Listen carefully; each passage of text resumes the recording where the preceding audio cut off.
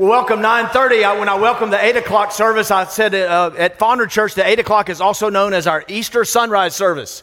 We get up late around here. My family will be on the front row at 11 o'clock. They would never come to an 8 o'clock or a sunrise. Even if it was the only service, they wouldn't come to that one. But we're glad you're here. Everybody in the room knows, whether you're down low or up high or watching from home, everybody knows that the two most important holidays, Christian dates on the calendar for the followers of Jesus is, say it with me now, is Christmas and Easter. But I wonder if anybody has any theories as to why Christmas overshadows Easter. Christmas is just a much bigger deal than Easter. Globally, there's many cultures and countries where Christmas is really, really celebrated and Easter not as much. And in the United States, y'all know the drill. Like, we get amped up for Christmas like the day after Thanksgiving. Don't go earlier than that, okay? Can I just say that? But the day after Thanksgiving, a lot of us get amped up about it, and it's like a month-long build-up to Christmas Day. And there's Christmas tree decorations and lighting and caroling. There's dirty Santa parties, as if that doesn't get old. There's eggnog and ugly sweaters, and we just get up for Christmas, don't we? But Easter, if you think about it, for starters, like, nobody really even knows what month it is. And if you're in high school or college or have kids in high school and college, you kind of think, I hope Easter doesn't mess with spring break. So you check the date on that as it approaches. And many of you, if you have young children, I miss these days, but you boil eggs and paint them and lose them in the backyard for the kids. And my kids are 22, 19, and almost 17. What if I tried that? That probably wouldn't go well today. Dad wouldn't be their favorite on Easter Sunday, but we do that. And then a lot of you get a new outfit and make an appearance at church for an hour. But by about 3 p.m., 3 in the afternoon, Easter is in the rearview mirror. The greatest theologian, I would call the most brilliant mind that we know in history, he had a sense in the first century that there was a congregation, a very important congregation, that was devaluing Easter. In fact, they were disrespecting the resurrection of Christ. And he writes them, the Apostle Paul, to the church in Corinth, and it's his first letter to them. And it's like he grabs them by their collective lapel. And he says, give me 10 minutes of your undivided attention, of your uninterrupted time, and hear me on this. I want to tell you, don't devalue the resurrection. Look with me at 1 Corinthians chapter 15 and a few select verses in this great chapter. And if Christ has not been raised, our preaching is useless, and so is your faith. More than that, we are then found to be false witnesses about God, for we have testified about God that he raised Christ from the dead, but he did not raise him if in fact the dead are not raised. And if Christ has not been raised, your faith is futile. You're still in your sins. Then those also who have fallen asleep in Christ are lost. If only for this life we have hope in Christ, we are of all people most to be pitied. Paul knew a bit about the Greco-Roman world of debate and rhetoric and logic, and Paul does something really cool. He starts off by saying, okay, let's start with where you are, where many of you are. If the resurrection isn't true, then let's play that out. That's a great parenting technique. When your kids become teenagers, y'all call me if you need any help here. But when you see your teenager going on a certain course or believing something, then you go, hey, come here, son, come here, daughter. Let's talk about this. If this is what you're saying, this is what you want to do, let's see how this plays out. And that's what Paul does. He goes, let's start there and say the resurrection isn't that important. He gives 6 arguments here, and I'll be rapid fire. Don't check out on me. You hear a number in church, like, ugh. But don't check out. But he gives 6 arguments, rapid fire here. He says, first, church services are in vain. Every church service in the history of the world, every gathering around every continent of the globe was in vain. Every worship song sung, every prayer prayed, every sermon preached was all for naught. Secondly, he says that our faith is a fabrication. It falls to the floor like a house of cards. Thirdly, Paul says, if you're devaluing the resurrection, if Christ is not raised from the dead, then we're living a lie. In fact, we're not just living a lie, we're spreading a lie. We're bearing false witness. Now, that meant something to a first century Jewish audience. They had a sense of a holy God. Hey, we're bearing false witness. We are, as some would say, snake oil salesmen.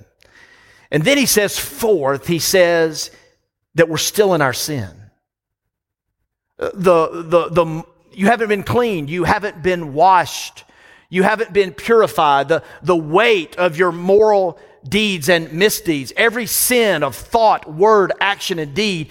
No one is paid for that, and you will stand before a holy God to answer if Christ has not been risen from the dead. And then he says, your loved ones that have died, they've gone on. Look, I've been a part of 3 funerals this week alone. Your loved ones, that peace that you think you have, that cliche that they're gone to a better place, that's a nursery rhyme, that's a fairy tale, it's a myth, it's a misnomer, it ain't real. There's not a place called heaven if Jesus didn't rise from the dead. Nobody's going there. And then Paul says, it's kind of like the final point of the nail on the coffin. He says, sixthly, he says that our friends there that are being persecuted, they're suffering needlessly. They're being beaten and imprisoned. The writer of this had his own story of this. They're being beaten and imprisoned. They're being sawed in two. They're being fed to the lions in the Roman Colosseum for a barbaric spectacle. And if Jesus is still in the grave, the garden of the tomb outside of Jerusalem, then all this is in vain. But Paul says, Christ has appeared. And he goes in chronology here. This is a historical event. He said, Jesus has appeared to Peter.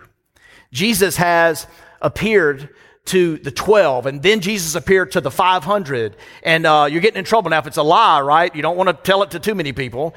He appeared to the 500. Then he appeared to James, and then he appeared to the apostles, high capacity leaders back in the day.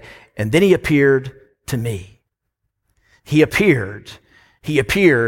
He has risen. I want to take those arguments that Paul uses and says, if you're going to devalue Easter and disrespect the resurrection, let's play that out. I want to flip those because we should. Because we have the only religion whose central figure rose from the grave. He conquered death. When I first visited the Garden of the Tomb, I've been twice. When I first visited the supposed place where Jesus rose from the dead, I was not prepared emotionally or spiritually to look into that tomb. We serve a risen Savior. Flip it. What Paul's arguments that I paraphrased in 1 Corinthians 15. Let's take the church. Here's what Jesus said about the church. Every time somebody makes a promise, you can look to see if it's true. Here's what Jesus said in Matthew 18:20. For where 2 or 3 gather in my name, there I am with them.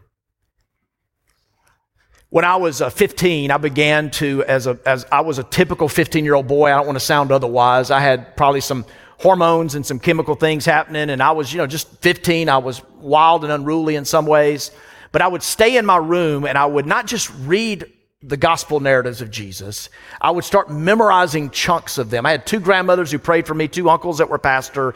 Kind of a weird thing, but I was just so fascinated by the teachings of Jesus. I had not yet made a decision for him, but I did when I went to a camp on the coast of Mississippi that Hurricane Katrina would take out years later. And my life was changed. My mama's going to be here at 11 o'clock. You can ask her. When I came home, I was a different dude. Something had happened to me. My friends could tell you something happened. I had gathered, and for the first time in my life with other believers, I had seen this promise work itself out. Let me ask you, anybody in the room, can you testify? Can you testify today that your life is, that you've felt and sensed and known the manifest presence of Jesus in your life when you've gathered with other believers? Can I get an amen from anybody this morning? Can I get a head nod of, man, I've felt that and I've known that. What Jesus said is true. When 2 or 3 are gathered, he is there in their midst. Some years ago, I took a couple of weeks off, and only a few people knew it, but I just had a crushing burden in my life. A crushing burden that was just pressing the very life out of me. And I went to a church one day at the invitation of one person that I knew. It was predominantly a black church. It was very nondescript, a wooden frame church in a somewhat rural area. And I entered that day with very low expectations. I entered that day just thinking, I don't really know anybody here. There's going to be some cultural differences that I'm not used to. And so I've got to work through that, but it's going to be good. But I just think that my expectations were sort of low. And I'm like a pastor, and I get to hear somebody else preach today, not in our church. And there was this moment where an elderly woman went to the organ, to the piano. She began to play this song, as I would later learn, as an old black spiritual, and it kind of goes like this. Y'all think I'm going to sing, don't you? I will next week. But the song, the lyrics were, it's me. It's me, oh Lord. It's me. It's me, oh Lord. It's me, oh Lord. Not my brother. It's not my sister. It's me, oh Lord. And I know, look, I'm setting you up. The cynics, any cynics among us, like I'm setting you up to pile on me, to ridicule me, to mock me, to be the object of derision. But I want to tell you something. For anybody that would be open to believe this, the risen Christ met me that day. Gathered in worship when even my expectations were low, but there was a brokenness to me. Does anybody know the 34th Psalm? The Lord is near to those who are broken and lowly of spirit. My ego was down and I was searching and I had a need and I was coming to a need meter. And this song and this woman reminded me, hey, it's for me. A lot of times I come and preach to you and I'm thinking about you. I'm thinking about what you need. And this day was a reminder to preach first to myself. And I experienced the presence of the risen Christ that day. And I'm going to tell you, and people can attest to this, the ones in my inner circle can tell you, I left a different person that day. Let me tell you, what Jesus promises is true. When we gather, when we lay ourselves bare. So I want to issue you a challenge now. I want to issue you a challenge that you would come to church, that you would pick 30 days, maybe the next 30 days, and for 4 consecutive Sundays, you would come to church. It doesn't have to be this church, although I would love it if it is, but come to church. Let me tell you where we're going. Here's where we're going. The next few weeks, we're going to do a series called I've Got Issues. Anybody got issues? You know what I love about following Jesus? We live in a world. Here's the modern heart. The modern heart is this. The modern heart is, some people really got some issues, and then there's us. You're like, they really got issues. I got a few, not big a deal, but they got issues. But when you see the teachings of Jesus, Jesus had people in 2 camps, not those who have issues and those who don't have issues. He had people in 2 camps. There are those who have issues and know they need help, and those who have issues and don't know they need help or won't acknowledge. And so for 4 weeks, we're going to look at I've got issues. Anybody get anxious? Anybody get angry? Anybody crave approval? Anybody battle with discontentment?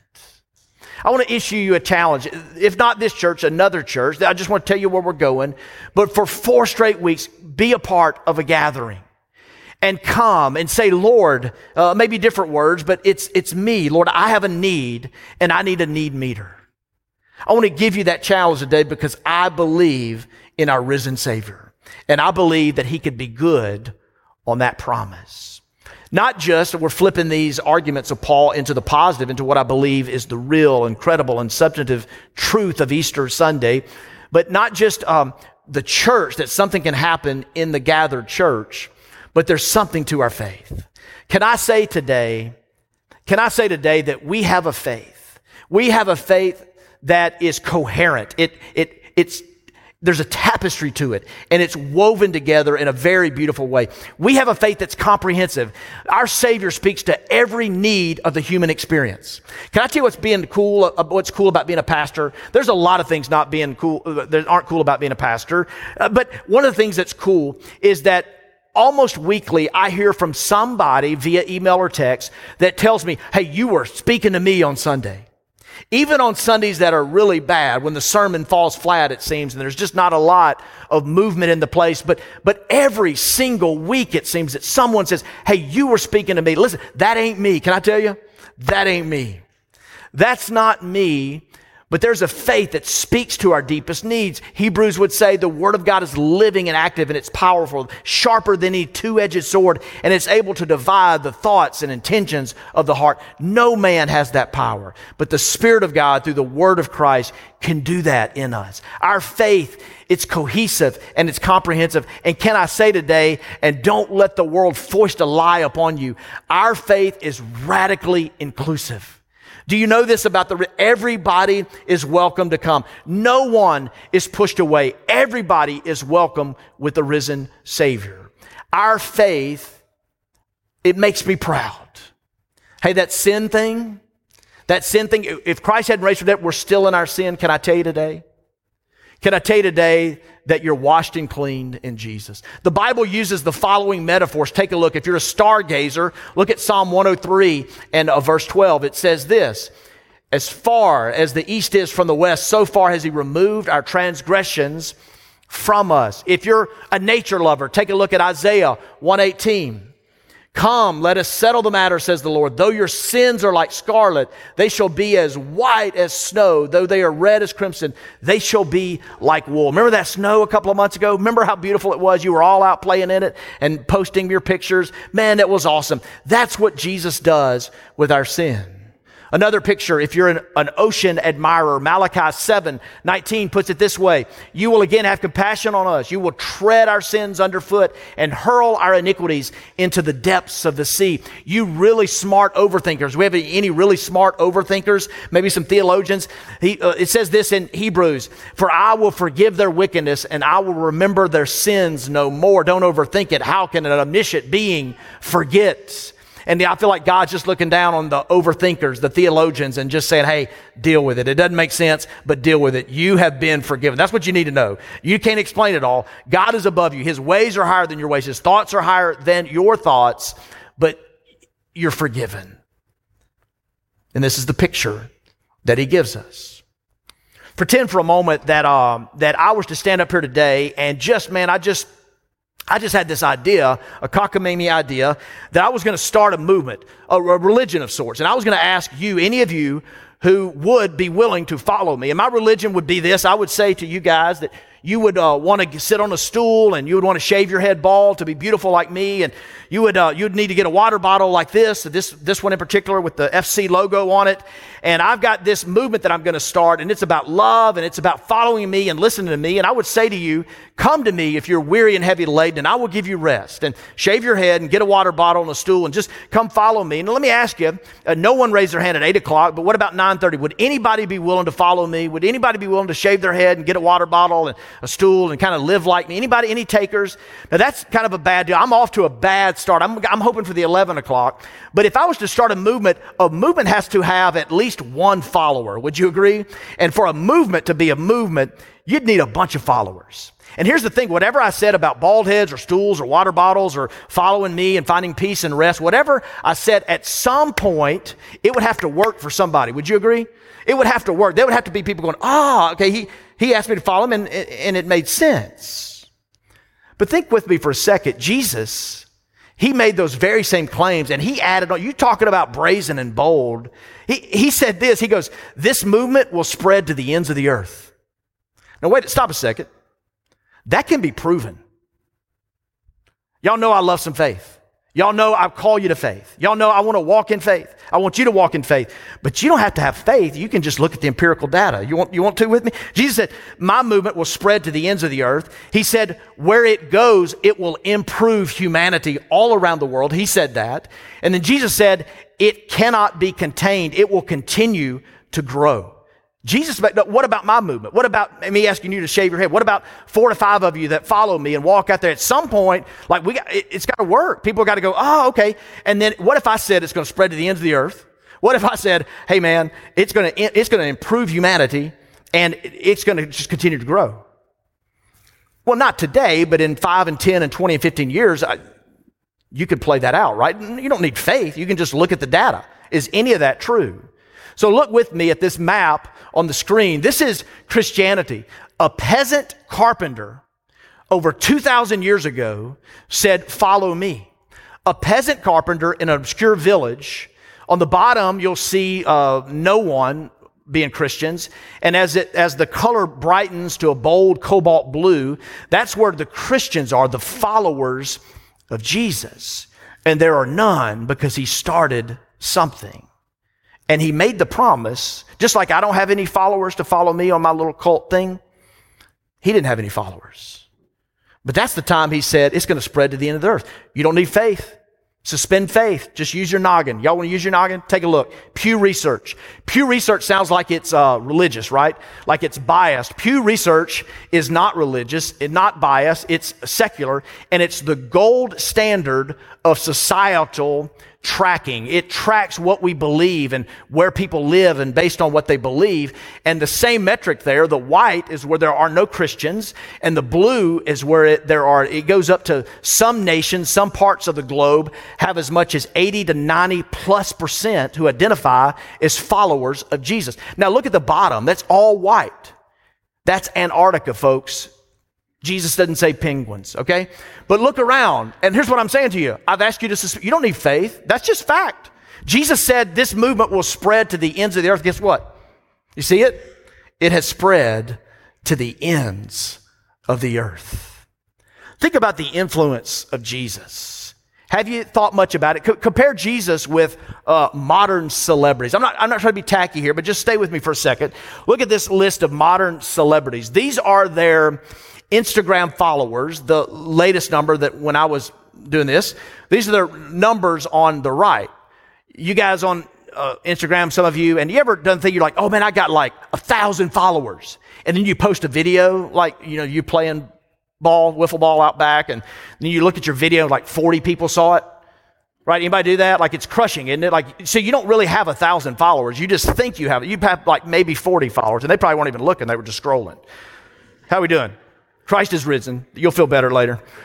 But here's Steph Curry, man. The guy can shoot. He can dribble. He's got 1.6 million followers, if you know what I'm saying. LeBron's got him beat. Taylor Swift, got to throw her in. My daughter will be here at the 11 o'clock service. I may need to put Harry Styles in there. Here's Kim Kardashian and Beyonce. They're duking it out, aren't they? I put Bruce Willis up there at the last minute just because he's in Jackson and will be at the 11 o'clock service. And then here's Jesus. Here's Jesus, who has 2.3 billion followers. Can I just say, a very conservative estimate. The largest religion, if you will, look at me, by far. And here, think about followership. What's going to happen, do you think, to some of these folks when the skills of the NBA guys, when they diminish, what's going to happen? What about the beauty of the models and the entertainment? When the beauty fades and when skills diminish, the followership is not going to be up, right? It's not going to continue to grow. Do you know Jesus Christ? Listen to me today. Fact, not faith. No faith, just fact. No person in human history has continued every single year to increase their followership in the millions. Are you with me? Think about, there's a book. In fact, anybody want to engage the mind later, I would love for you to read the book, Jesus Skeptic. It's written by an investigative journalist, a guy who was a skeptic most of his life, award-winning journalist, amazing, his testimony, his story. But when I was reading the book for the first time, read it twice. When I read it the first time, he had a graph of the most famous people in the 19th century. And it was a list of 30 names. And of the 30 names, and there's a lot of you smarter than me in the room, but I like history, I like to read, and so I'm not, the dullest knife in the drawer. And I looked at the list of 30, Jesus Skeptic, of the most famous people in the 19th century, and guess what? I recognize 4 names. I recognize Henry Ford, Albert Einstein, Harry Houdini, and Charlie Chaplin. But there's 26 names of men and women I didn't even know who they were. Now, I'm kind of dumb, but not that dumb. My point is, after about 100 years, even the most famous and popular people, that wanes. It goes away and it diminishes. George Washington and Napoleon, a couple of people in history, Shakespeare would be a great example. Consider Shakespeare. Who has impacted literature and writing like William Shakespeare? But his influence began to wane in the 18th century. And today, I know Dr. Seuss got canceled. I don't know if Shakespeare's next, but everybody's on the bubble. You're on the bubble. I'm on the bubble. Maybe you may cancel me. I don't know. But Shakespeare, I don't know if he's going to get canceled. We'll probably find a reason why.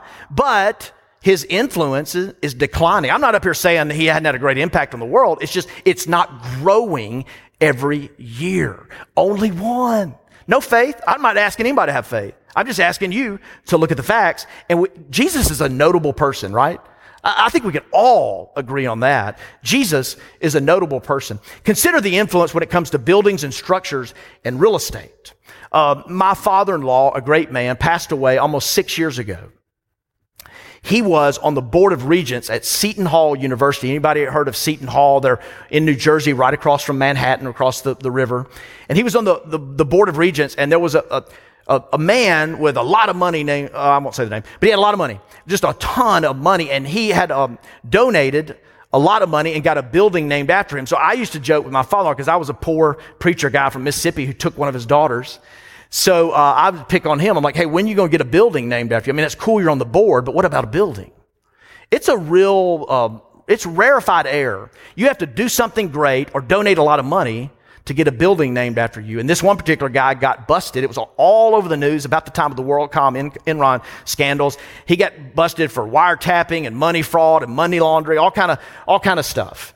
And I was, I hate to capitalize on the misfortune of others, but I would joke with my father-in-law, like, hey, what do y'all do? You're on the board. What do y'all do with the building that was named after him?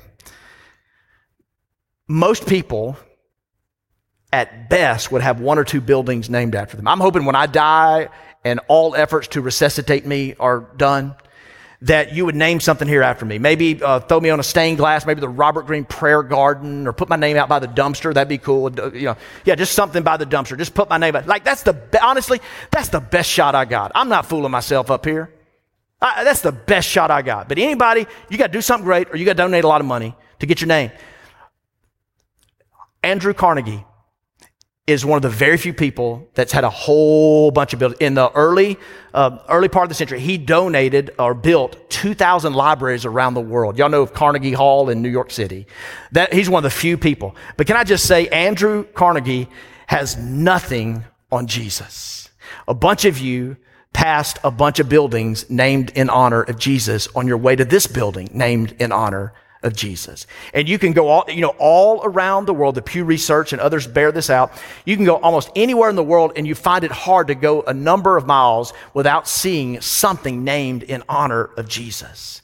A place, a house of worship. You can be on distant islands and remote countries where there's not even a Starbucks or a McDonald's, and you're going to see churches named after him. The influence of Jesus. It points to the fact that there is something so notable about him. His influence has grown. Jesus made another promise. He said that the gates of hell will not prevail. What if I said that? What if I said, hey, come with me and we're starting a movement. We're going to walk out the door. You got to shave your head and follow me. Blah, blah, blah, blah. If anybody follows me and I made these claims, what could stop us? The police, ridicule, the fact that what I'm promising ain't working. Guess what? It ain't working. Nobody should follow me. But at some point, it's got to work. And Jesus said the gates of hell will not prevail against it. Listen to me. Pandemics and plagues can't stop the church.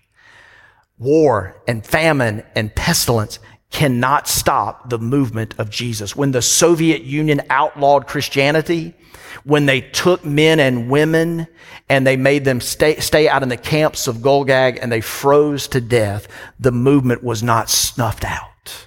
When Nero in the first century took Christians and lit them up for illumination for his outdoor garden parties, Christianity grew at its fastest pace ever. It can't be stopped, stifled, or slowed down. You know what? Jesus made that promise, and you don't need any faith. That's fact. Consider the time we've been going through. It's tough. It's hard, this pandemic and the loss of life and the fear that we're all walking through and the desire to get back to normal and get over this.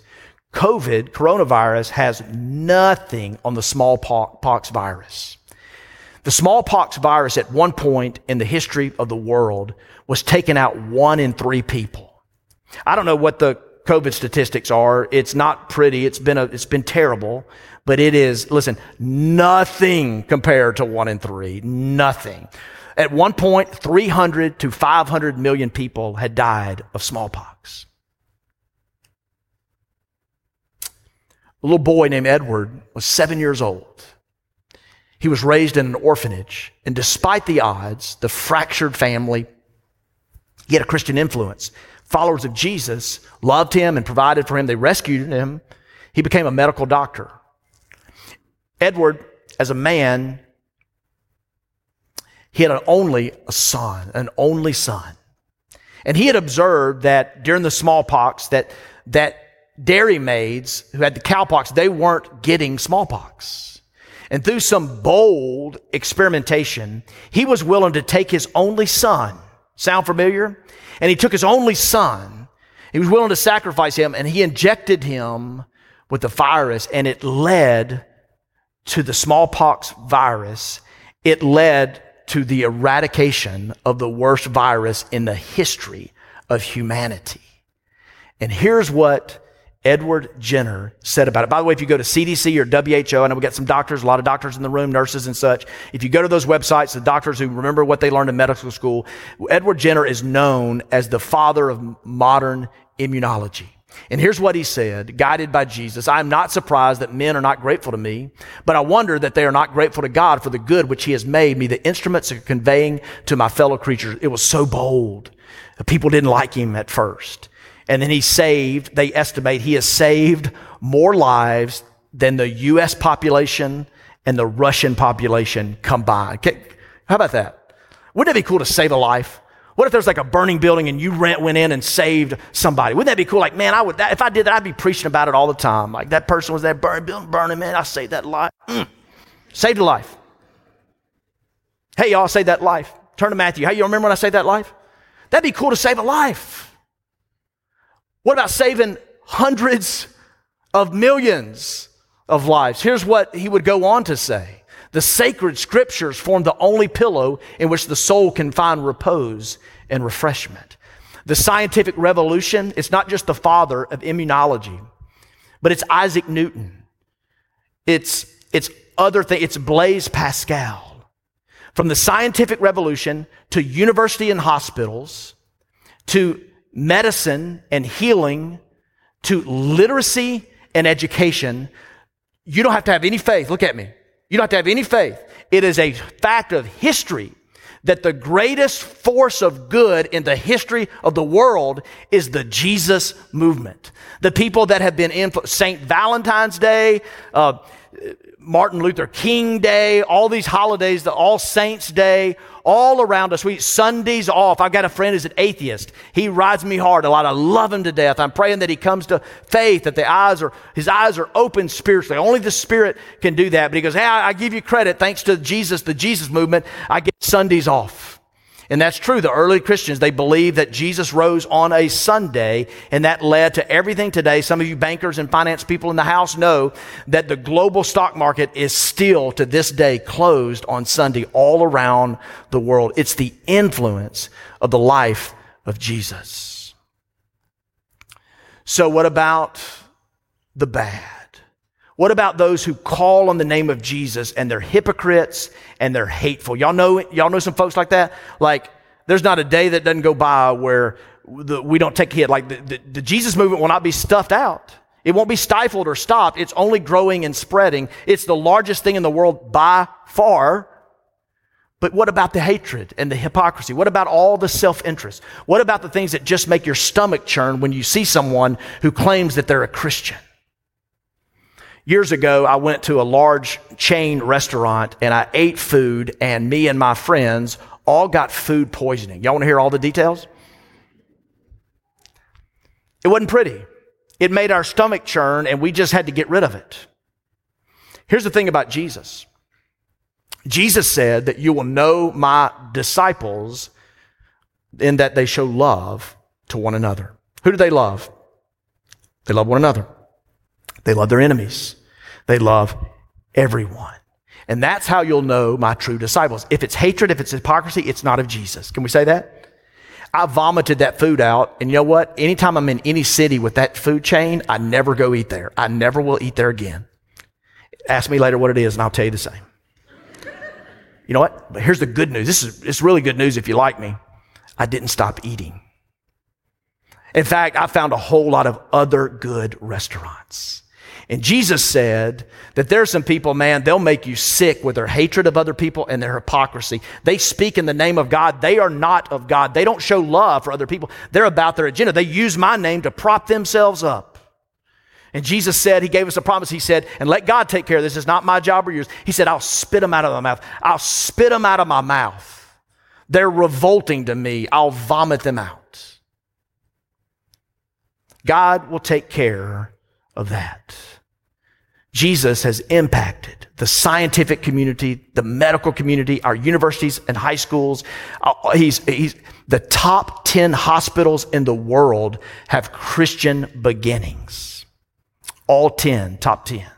The World Economic Forum is not a religious organization at all, and they weigh the impact of nations regarding women's empowerment and women's equality. The top 10 nations of the world empowering women all have a vast Christian minority, the average 75%. Conversely, the worst nations about women's empowerment, according to the World Economic Forum, not a religious institution, Yemen, Chad, Jordan, Syria, Pakistan, boom, boom, boom, all have stifling Christian minorities. The movement of Jesus is the greatest movement of good in the history of the world. It has spread to the ends of the earth. It cannot be stopped, and the gates of hell will not prevail against it. Let me close with a picture because I want to make it personal because it's Easter. It's so funny, after the first service, Nick Crawford was our host, and he stood up here and said, "Hey, thanks for coming, blah, blah, blah." And everybody wants to go out and take a selfie outside. And I just think it's funny. You come to church, worship Jesus, go take a selfie. Like, that's the action step. Go take a selfie. Well, that's not the action step. I want to give you this picture before you go take your selfie. The hand of the Savior is offered to everyone today. It's a cohesive faith. It's a comprehensive faith. It's a radically inclusive faith. Are you in? Do you know this compelling figure? Do you know the one who brings life? You may look at this today and you may say, you know, RG, I got that. I acknowledge my weakness, and my life is in the grip of another who's greater than me. And I'm imperfect, but I've got guidance and I've got comfort. I've got protection. He leads me. Can I say to you today, I want to hug you, but COVID won't let me. But listen, I want to say to you today, be grateful for it and guard it if that's you. But some of you on Easter Sunday have to look at that and say, uh-oh,